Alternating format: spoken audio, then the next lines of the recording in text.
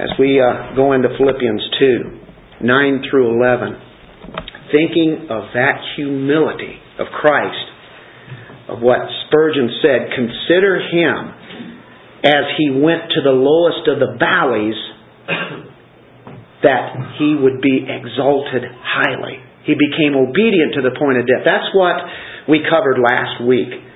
This man, Christ, who is God, a perfect example of humiliation. All the steps downwards, as we looked at it last week. He kept going down and down and down. That's the way of Jesus. That's the way of Christ. He went to the lowest that He could go. He went to the point of death, even death on a cross, the worst possible way that He could have died in this world. And He did all that to serve us. Incredible. We know that. Now what we have to do is put that into context with this Philippians 2, knowing that He took the steps downward all the way. And we have to think the context that started actually even before chapter 2 started. And then on into chapter 2 is dealing with humility. We're to be standing firm together. We're to be striving together. And even suffering together. Remember that? And then we went into chapter 2 last week, and we see, or not last week, but the week before that, is we're to make His joy complete, Paul's joy, in that we would maintain the same love, united in one purpose, one. You know, the perfect unity here. One spirit, one purpose, one mind, one way of thinking. We're all striving for that. We haven't come to the ultimate. Ephesians 4 says God has gifted us with certain gifts so that we'd all come to the unity of the faith. We're working on it. We're trying to maintain that. We're trying to have relations. This is how you can know God. You can know Him through His Word, but also you know it through knowing others and serving them. And then you see how low He went, so you get lower to serve Him. And so we see in verse 5, He instructs us to have the attitude of who? The attitude of Christ. That's who you look upon.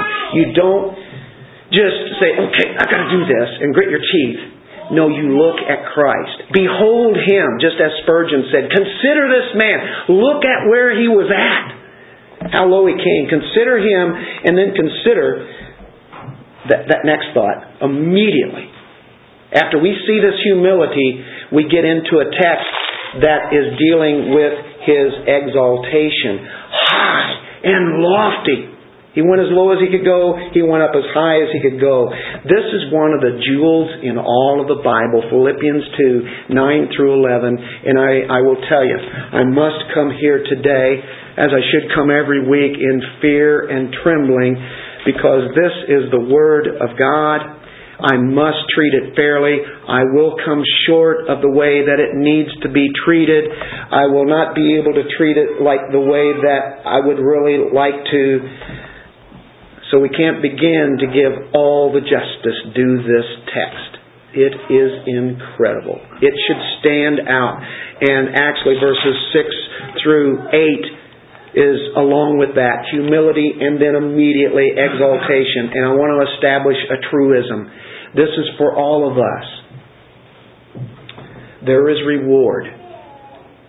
There is reward for faithful service. There is reward for faithful humility. God today, as well as last week, the week before, and the week before that, and on and on and on, is calling us to humility. What is that? Dying to self. We must die to self because it's not about us. We are so lofty and lifted up, and we must take the steps down like Christ did so that He would exalt us in due time. Listen, there is blessing for sacrifice, folks.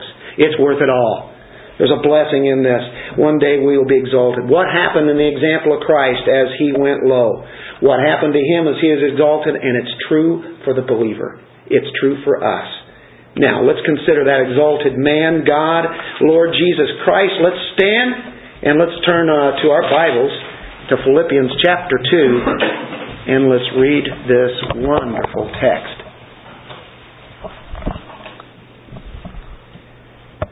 For this reason, God highly exalted Him and bestowed on Him the name which is above every name, so that at the name of Jesus every knee will bow, of those who are in heaven and on earth and under the earth, and that every tongue will confess that Jesus Christ is Lord, to the glory of God the Father. Father, we thank You. What an amazing section.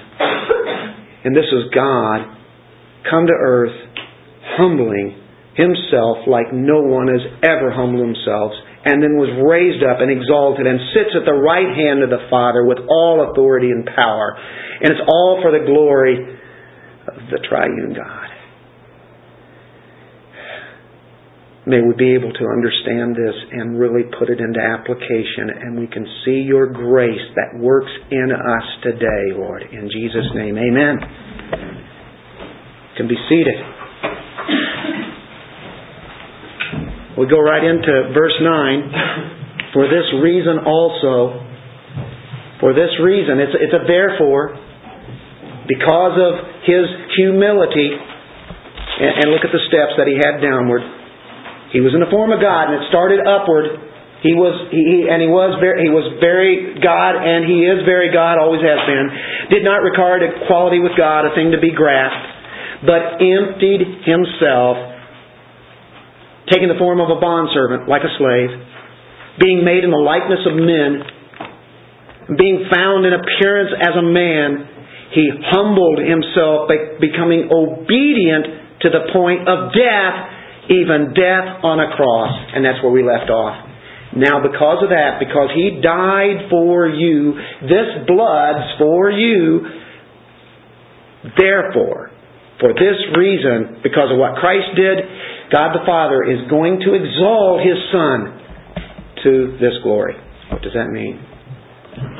Highly exalted. God highly exalted Him. Hyper exalted. Hooper converts to English hyper. Super exalted. He was super lifted up to the extreme point of glory. This is the supremacy of Christ, folks. That is where we must have Him always. He is supreme. We cannot teach and preach the supremacy of Christ enough. He is the Lord over our lives. He is supreme. He's been exalted. And so no matter what and where we're at in our lives, we must see Him lifted up there too. Look at the cross and then look at Him in that high exalted position. And who exalted Him? God highly exalted Him. Now in modern evangelism today, what I grew up with is you make Him Lord. Make Him Savior and Lord of your life. You can make Him Savior now, and then later on at a revival or a church camp, a meeting, you can make Him Lord of your life. Or you can rededicate your life and say, now I want Him as Lord of my life. No. That is false. That's terrible theology. He's not a half a Christ, half a Lord, as I think Tozer said. No, He's all 100% Lord, 100% Savior. We don't make Him Lord. God has already made Him Lord. Look in Acts 2:36. A proclamation made by Peter on the day of Pentecost, the day the Holy Spirit came upon the church, and Peter preaches this great message, and he tells about this Lord. And then he comes to near the end of it. Therefore, let all the house of Israel know for certain that God has made Him both Lord and Christ. This Jesus, whom you crucified, He is Lord and Christ. By the way, if you remember back in verse 22, this man was delivered over by the predetermined plan and foreknowledge of God, but yet they nailed Him to the cross. Isn't that incredible? It was God's predetermined plan and purpose, and yet at the same time, men did it and they're held responsible for that. It's all God's plan. If He would not have done it, we wouldn't be here. We do not make Him Lord. He already is Lord. God did that.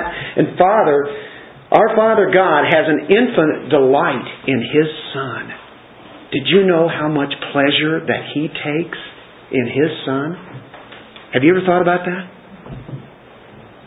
That's a great pleasure. He followed Him in every way, obedient in every point. His act of obedience. That means in all of His works that He did while He was here on earth, His act of obedience, act of righteousness, pleased the Father. Delighted in that. The Son esteemed the Father so much that He died for Him. That is incredible. When you do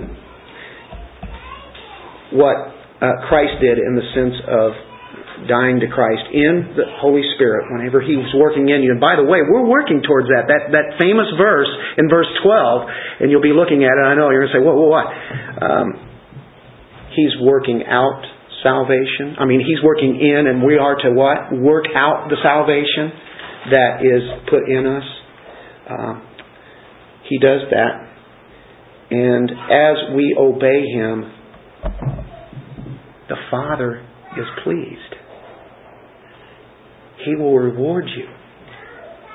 We do have salvation, but there's something even more to come, much even better. You are not going to ever get what you deserve. We don't understand grace, folks. We're just learning. We have a lifetime to learn grace. We have been bent on so much on performance. But when you see that unmerited favor really acted out, God Himself coming to this earth, and it's to buy us out of our bondage. Jesus is the proof. When you look at His exaltation, you see the economy of God's kingdom, and you recognize He's highly exalted. He is Lord who was here. You know what? This encourages us. It encourages us to be selfless. This is part of dying to self. This is dying to self. This is a great doctrine of it. Self-giving. It's gospel-empowered. It's not gritting your teeth and say, okay, I'll do it. It's saying, I want Him to come in and make me die at another point. I wish I would put that in my prayer this morning. Lord, help us to die a little bit more today because we haven't died enough. And help us die tomorrow and the next day. We have to continue to die to this flesh, right? Why does Paul share all of this? Because he wants to encourage us. He wants to show that you are grace-enabled. What a love. What a care. That we can serve one another. Look in Isaiah 57:15. See, we're staying in the context, and yet we're looking at this great high doctrine. We're getting doctrine and application here in this great text. Simply for the fact that's the way that Paul designed it, really by the Holy Spirit who was inspiring him to write this. Isaiah 57:15. Look at this. For thus says the high and exalted one. Don't you like that? That's the way we're to see Him, high and exalted. Who lives forever, whose name is holy. I dwell on a high and holy place. And also, look at this, with the contrite and lowly of spirit. That's who I dwell with the lowly of spirit, in order to revive the spirit of the lowly. Have you been low? Have you been knocked down? Have you had the rug taken away from your feet? Are you down at the lowest point in your life? Have you ever had that happen? He says, I'm with you. And to revive the heart of the contrite. Are you repentant? Have you seen your sin? And you say, yeah. Well, He's there to revive you and to bring you up. He will do that. Isn't that great comfort? What are those steps up that He had? Dennis, we look at the steps low that we saw last week. I want to see some steps up. Well, for Christ we see that it begins with the what? The resurrection. He was seen lowly until the resurrection happened. Go back to Acts chapter 2 again in verse 32. Really close to where we were at earlier. This Jesus, God, raised up again, to which we are all witnesses. We witnessed. We know He was raised up. He was resurrected by God. He was resurrected by the Holy Spirit. His exaltation began right there. Right here while He was on earth. As He had this body He was raised up in. When men killed Him, when men buried Him, and after all that was done, they could never do anything to Him again. Look what they did to Him while He was here on earth. Man had done his worst to the Savior. But God exalted Him. God honored Him. Men called Him names, derisive names that they gave Him. But the Father gave Him a glorious name. A glorious name that He had. God raised Him from the dead. If you look in Acts chapter 13, man, this is very applicable for us. This is doctrine, but it comes to life in our own lives. Acts 13, verse 33, starting there. That God has fulfilled His promise to our children, and that He raised up Jesus, as it is also written in the second Psalm. There, Peter even tells us, Paul tells us here, that, as it's been written, Luke actually, you are my son. Today I have begotten you. That's speaking of His resurrection. The Psalm 2 is what he quotes. And he says, as for the fact that He raised Him up from the dead, no longer to return to decay, He has spoken in this way, I will give you the holy, sure blessings of David. You will not allow your Holy One to undergo decay. David wrote that. Then it's quoted here in Acts. The Holy One, which is the Messiah, would not decay. He would be resurrected. So he's quoting there that He would be raised up. And that goes right back to the writing of David, which was 1,000 years before Christ, speaking of the resurrection of the Messiah. And then it's quoted right here early in the church. Matter of fact, we've seen Peter already talk about the resurrection is a key point to the gospel, is it not? That's what we have to brag and boast about when we take the message of the gospel to the lost people, that He is resurrected. God raised Him from the dead, and because of that resurrection, you know what He provided us? Forgiveness. Forgiveness. And freedom from sin, from the law, from the death that we would have. Freedom from that. Now, the next thing that He did was He not only was raised, but He ascended. So He raised Him up. He highly exalted Him in ascending. Here He is on earth, and then He takes off to be with the Father. Turn to Hebrews 4:14 just for a moment.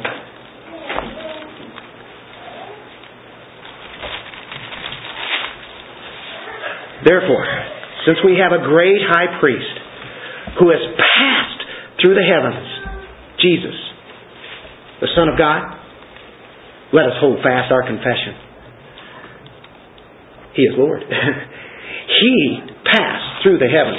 Turn to Acts. Well, we've been turning there a lot today, haven't we? Acts chapter 1, verse 9. This is history. This is fact. This happened.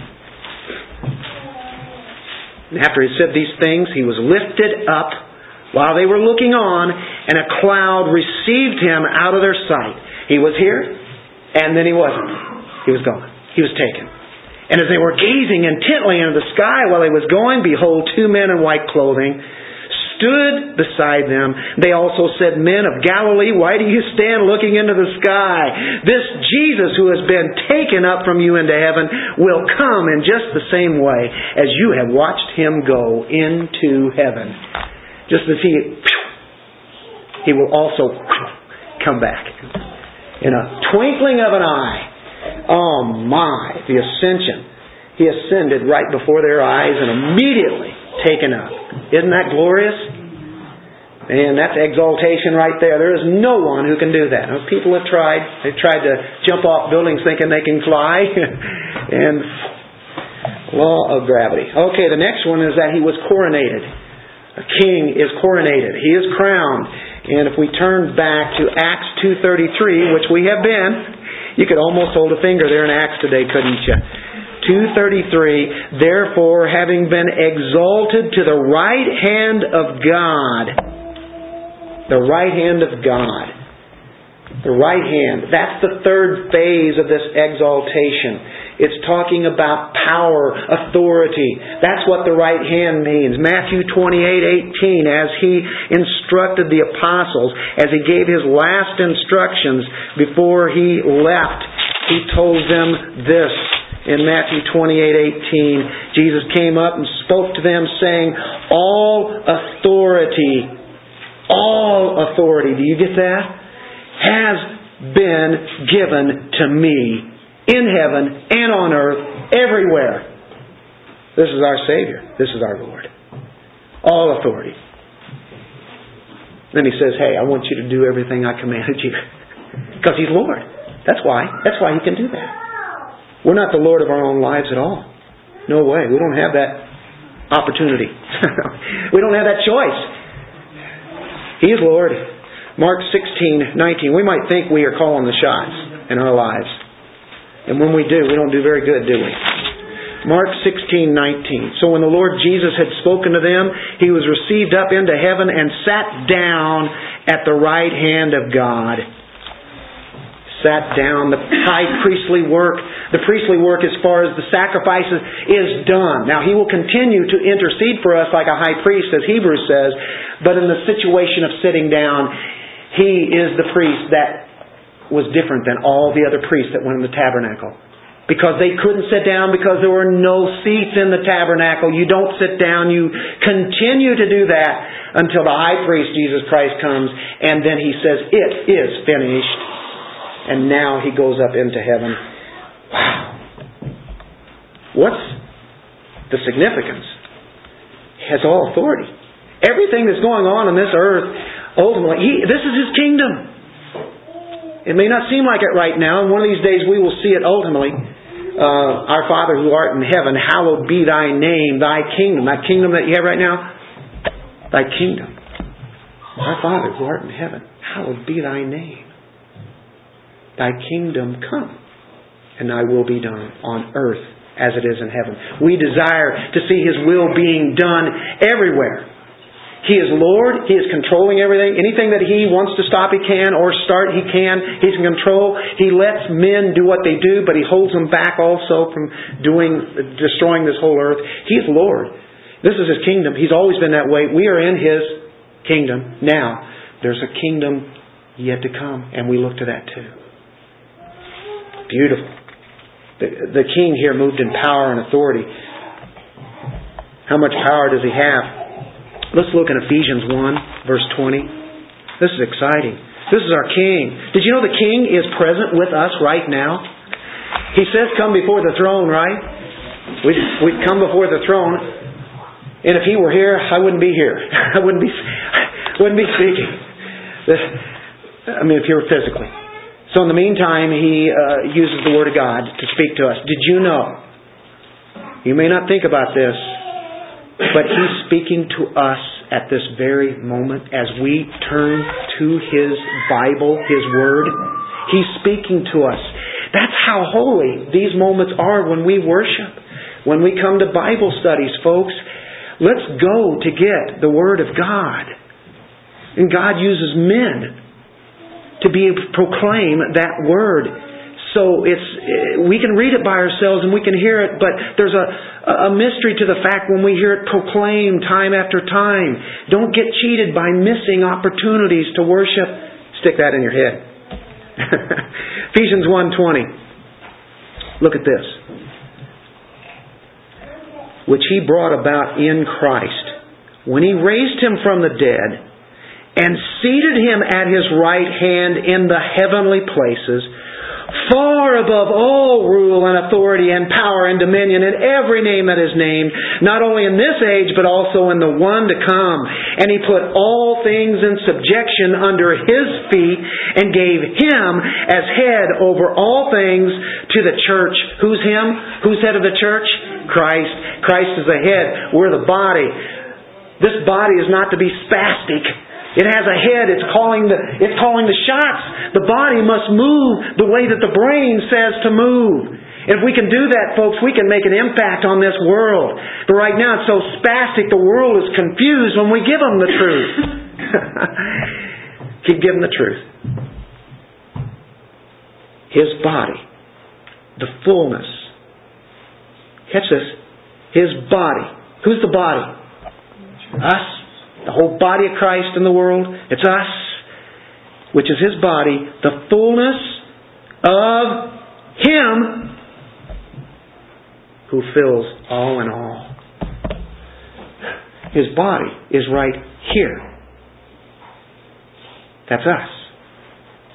There was a tabernacle, temple. There was Christ here on earth. And He says, I must go.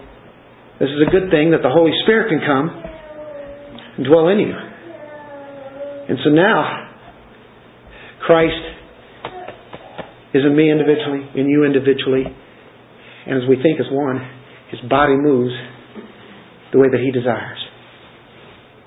We're still being formed and conformed to His death. But He's doing that. We are the fullness of Christ. Have you thought of it that way recently? That's overwhelming. Kind of blows my mind, and it is a mystery. But it's true. We are His body. That's how God works today. His Holy Spirit is in the temple of us individually, the whole body of Christ overall, and us locally. And you know what He's doing? Interceding for us. Because if we had it our way in our flesh, you know what we'd do? We would go our own way. The world has a lot of philosophies out there that sound right. And in fact, there's a lot of the world that's in the church today. And they will tell you things, and you start beginning to believe it because it's a little more comfortable for your own way of thinking in your own mind. But the Word of God says this. But they will say, yes, but you must do it for yourself. You must make yourself happy. It's all about you. See, that's always been the way of the world. It's all about you. And Christ says, no, it's not about you. It's all about God and His glory. You have to die. So we're bringing this back into application. You have to die. Well, I don't want to do that. I want to make myself happy. No, you have to die. Blessed are the poor in spirit. Blessed are the meek. Blessed are the ones who are humble. It's not about myself. It's not about it at all. And you know why? So we've already sinned today because there's been some things probably about ourselves here today. And we didn't really appreciate His grace. Look at Hebrews 7. We sin. We sin. Not give an excuse. We are to die to that. But in Hebrews 7, this balances it back off. Take a deep breath. Hebrews 7:25. Therefore He is able. That's a power word. He is able also to save forever those who draw near to God. Who are the ones who draw near to God? The ones that are called to Him. Nobody comes to Christ but except through the Father, right? Nobody comes to the Father except through Christ. But Father has granted them to the Son.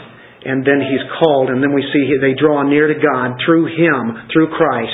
Since, look at this, He always lives to make intercession for them. He has already interceded for us to become His. But even while we live here on earth, He is interceding for us right now as a high priest does. The great high priest is interceding. So even when we do not give honor and glory to our Lord, guess who is on our side? Holy Spirit, Jesus Christ, like the lawyer, the defense. Wow. That's what He's doing. Is that assurance? Remember that song we sang? Blessed assurance. Our forgiveness is ongoing. It's already happened. And He continues to intercede as we live in this life now. Isn't that great? Okay, Dennis, I got a question. Okay, He's God.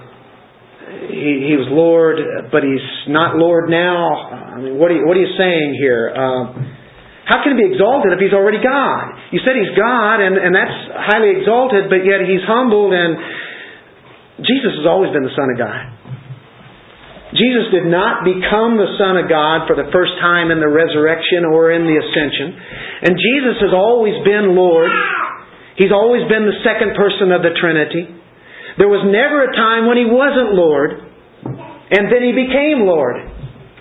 But you look at this text here and you say, Dennis, how can you say that? It says God made Him Lord, and so therefore it means He must have not been Lord.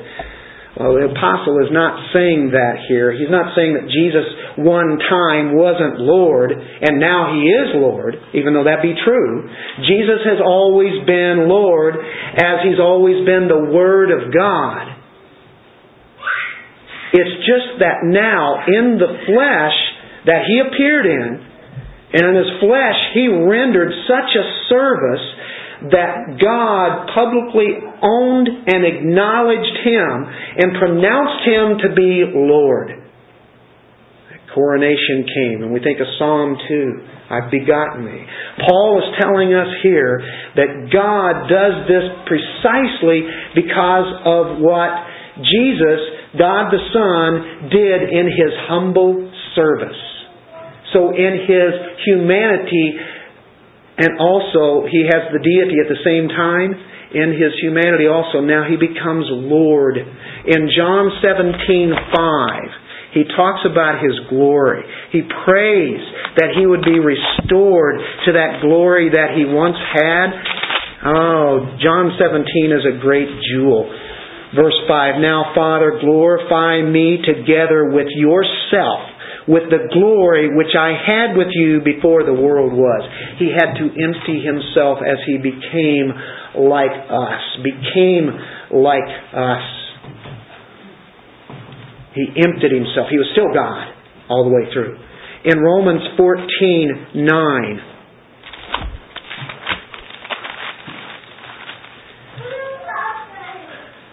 For to this end Christ died and lived again, that He might be Lord both of the dead and the living.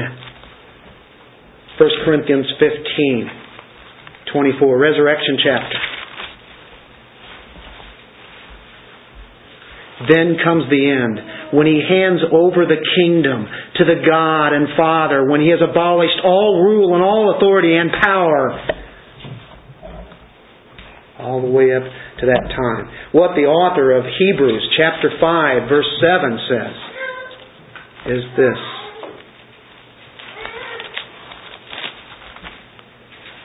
In the days of His flesh, He offered up both prayers and supplications with loud crying and tears to the One able to save Him from death, and He was heard because of His piety.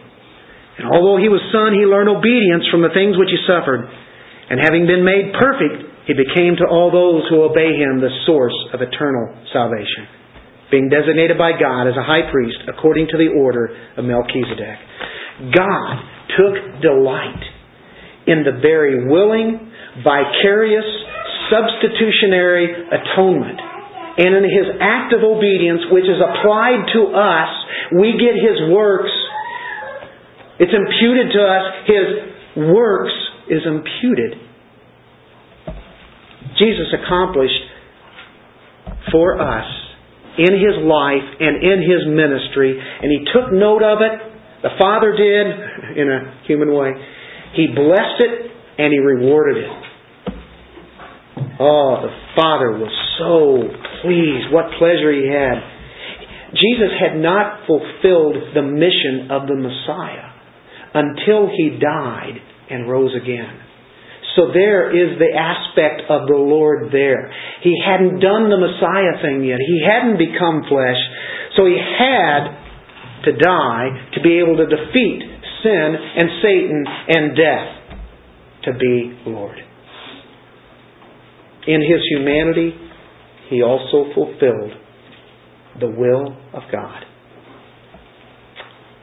Nothing new about that, is it? It's remarkable, though. Let's go to the name in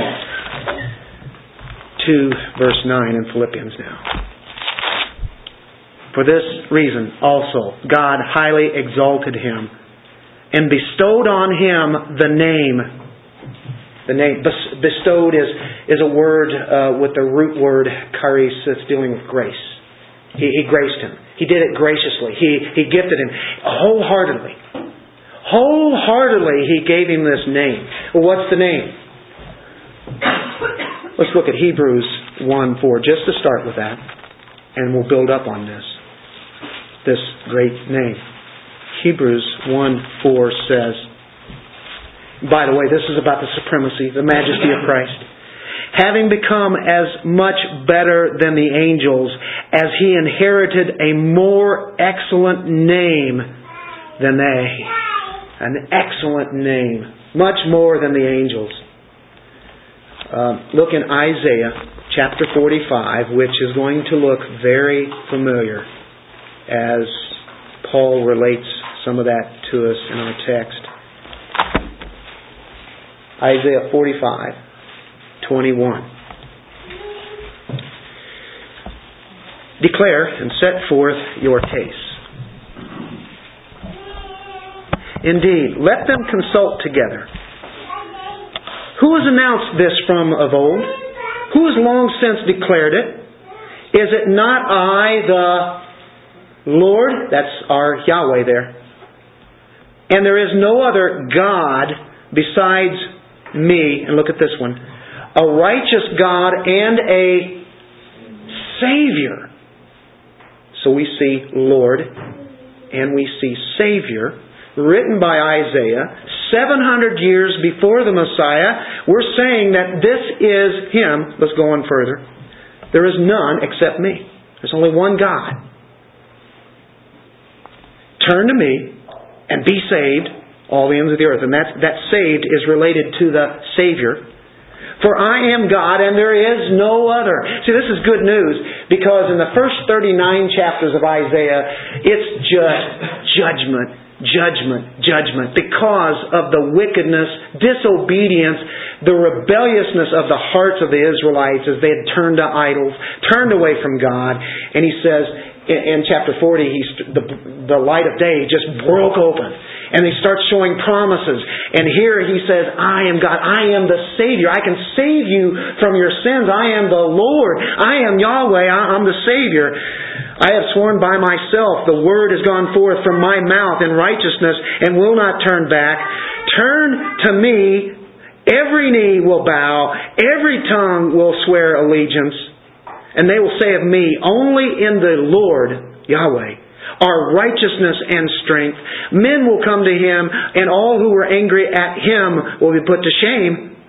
And the Lord, all the offspring of Israel, will be justified and will glory. All the ones who are His own, all the ones that are true, the ones of faith, they are justified. They will have glory. The ones who are against Him and angry at Him will be put to shame.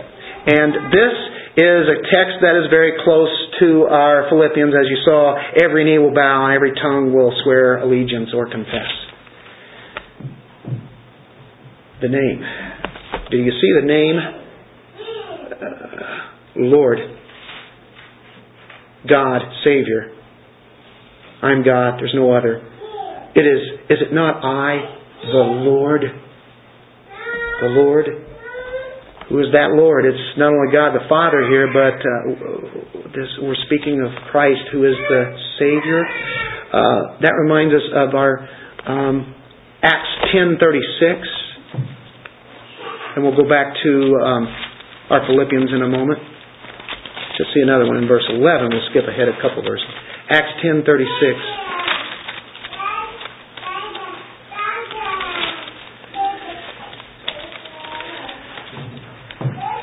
The word which He sent to the sons of Israel, preaching peace through Jesus Christ. And look at you might have quotes here, parentheses. He is Lord of all. Who's the Lord? Jesus Christ is Lord of all. He is Lord. He is Lord. Look in Philippians 2:11. We skip ahead. Every tongue will confess that Jesus Christ is Lord. Revelation 17:14. We know that. We know Jesus is Lord. Why are we spending so much time on this? It's about His name. What is His name? Revelation 17:14. These will wage war against the Lamb, and the Lamb will overcome them, because He is Lord of lords and King of kings, and those who are with Him are the called and chosen and faithful. Oh, yes, I like that. We get to be with Him, this Lord of lords, King of kings. Chapter 19, verse 16. Look at that one more time. And on His robe and on His thigh He has a name written, King of kings and Lord of lords. Are those in capital letters? Boy, that's an emphasis there to us, isn't it, as the translators put that down. In Philippians, you'll see the word Lord, that in Greek is kurios. In the Hebrew, as we looked in Isaiah, for instance, that is Yahweh. And when it's referring to Jesus in the New Testament, that kurios is just as good as Yahweh. He is Lord. The name Jesus is a human name. There were many Jesuses before Him, and even after Him. Today we have Jesus. All sorts of Jesuses running around. And a lot of them play baseball. Means Savior. Joshua basically means the same thing. Yeshua, related to that. It's the name of humiliation. It's the name of the Savior. And to save, look what He had to do as a sacrifice with that. But in verse 11 we see this. Jesus Christ is Lord, the name above every name. That's the name of sovereignty. We see Him on earth as Jesus, the Savior. We see Him as the Savior, and they were told to call Him that name, Jesus, the Savior, for He will save you of your sins. But He's highly exalted. He is Lord. He's Jesus. He is Lord. And no, this is not a Yahweh only church. There are some of them, you don't say God's name without saying Yahweh, and that's it. They don't really see need for Jesus as the sovereign, majestic King, the supreme ruler. The name of His exaltation, and His exaltation is the Lord. The name that is above every name is Lord. The Lord victorious over all enemies. The name of His humiliation, the name of His exaltation. We have that. Both terms are sweet, aren't they? Jesus, Lord. What does this mean to us? Well, we belong to Him. What does this deity name of Him mean to us? It means we are subjects. Are you subjects of the King? Or you want to call the shot? You want to be the king of your life? Go ahead. I dare you. You were once there. Remember that? Yeah. Don't want to be there. We don't want to be kings of our lives. We don't want to be ruling. Let Him call the shots. We're the children of the King. Isn't that great also? Children of the King. Let's go into the worship of this. A third one here. Bestowed on Him the name which is above every name, so that the name of Jesus every knee will bow, those who are in heaven and earth and under the earth, and that every tongue will confess that Jesus Christ is Lord, to the glory of God the Father. The worship, this is first of all the believer's response to this King. The reason that we exist is so that we can fall down. It's so that we can worship Him. Every knee will bow. We hit the floor. All go down. And we are constantly doing that. Believers bow constantly. We do that now. That's a mark of a believer. That's what a believer is. He's always worshiping. Matter of fact, that's the absolute best that we can do here on earth when we're worshiping God. And that's, we can do it presently, but also we do it constantly as we're being obedient. To be on our knees, we are subject to Him. We are subject. He is the King. Don't we like that? Don't we like to be subject to our King? And that's what we're made for. We exist. We are here to worship with every ounce of our strength. In heaven, Who's in heaven? Who's in heaven today? There are two groups. One of them are angels. All the angels and redeemed believers are there, aren't they? There are spirits there. There are spirits who are made perfect, Hebrews says. Who are those? Those are the guys that now, as far as their spirits are concerned, they don't have resurrected bodies yet, but they're there in the presence of God, and they're there now, and they acknowledge Jesus Christ as Lord. Then there are the holy angels, the unfallen ones, the cherubim, the myriads, the general assembly, and the church of the firstborn. They're all there, Hebrews 12:23 says. Revelation 4. Look at that. In Revelation 4, this is just incredible worship here. In verse 8, the four living creatures, each of them having 6 wings, are full of eyes around and within, and day and night they do not cease to say, Holy, holy, holy is who? The Lord God, the Almighty, who was and who is to come. We're going to be saying that. What is the confession of the Christian? Jesus Christ is Lord. They're saying that. And then verse 11, look at this. Here you have the 24 elders, and they cast their crowns before the throne. They're saying, Worthy are you, our Lord and our God, to receive glory and honor and power, for you created all things, and because of your will they existed and were created.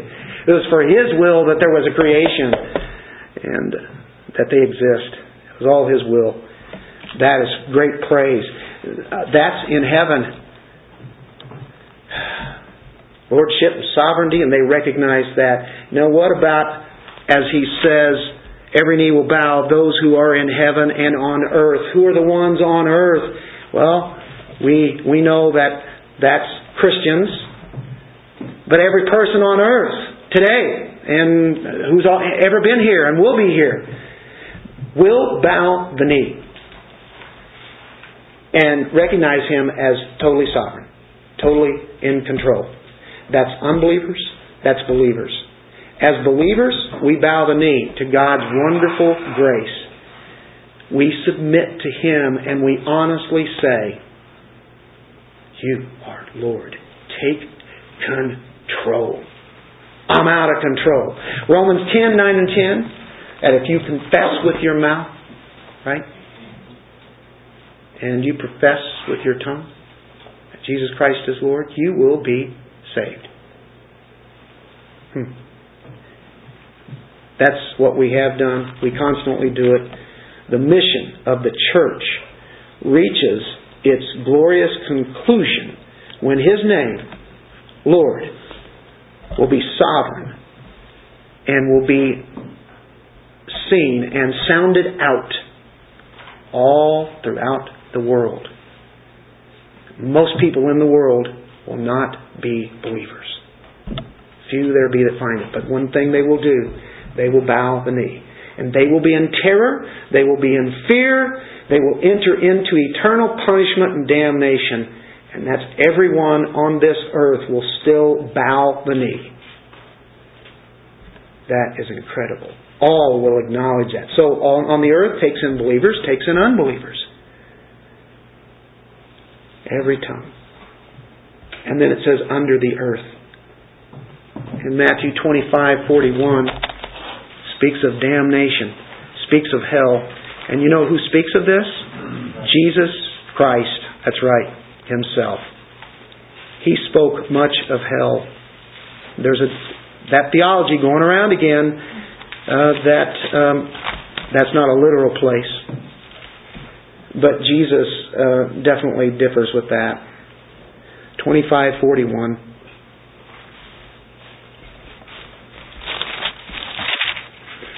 Then He will also say to those on His left, Depart from me, accursed ones, into the eternal fire, which has been prepared for the devil and his angels.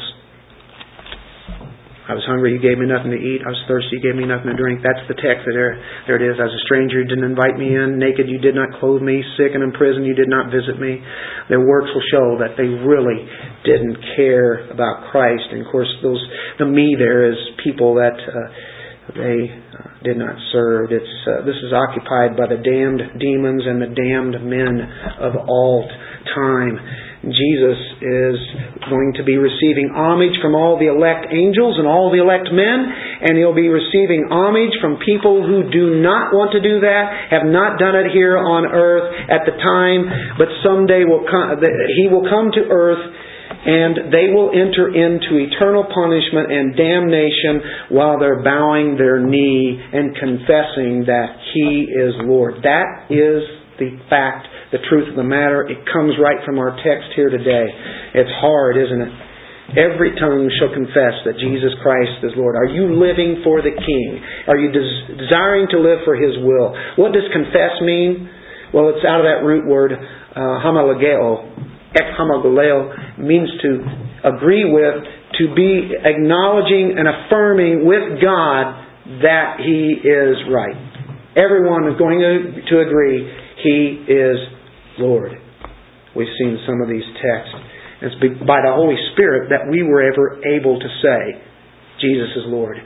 In Romans 12, I think verse 2. Many other texts. You know, this is the first confession of the church, the early church. Jesus is Lord.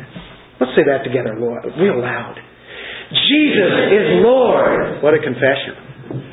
And when we say that, and the Holy Spirit is in our hearts about that, there's nothing better that we can say than that. When you present the gospel, you have to call people to bow the knee and confess that Jesus Christ is Lord of their lives.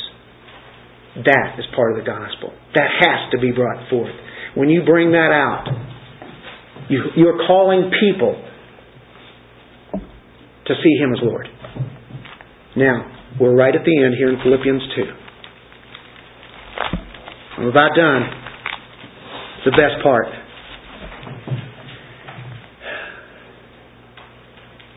There's one reason why we're here, why we exist, why we're here on earth. And whatever we do, whether it be our jobs, whether it be wherever you're at in your own walk, in your own life, in your family, whatever, everything in your life points to this right here. To the glory of God the Father. We did the Westminster Catechism. If you would sum this up in your life and constantly say it, it is He who is the chief end of man. It is for His glory. To glorify God. Enjoy Him forever. And you know, He takes super pleasure in that. Every tongue, when they're doing that, are glorifying the Father. The Son is glorified. The Father is glorified. Perfect glory to the Son is perfect glory to the Father. To the glory of God the Father. Look in John 5, verse 23. This is great.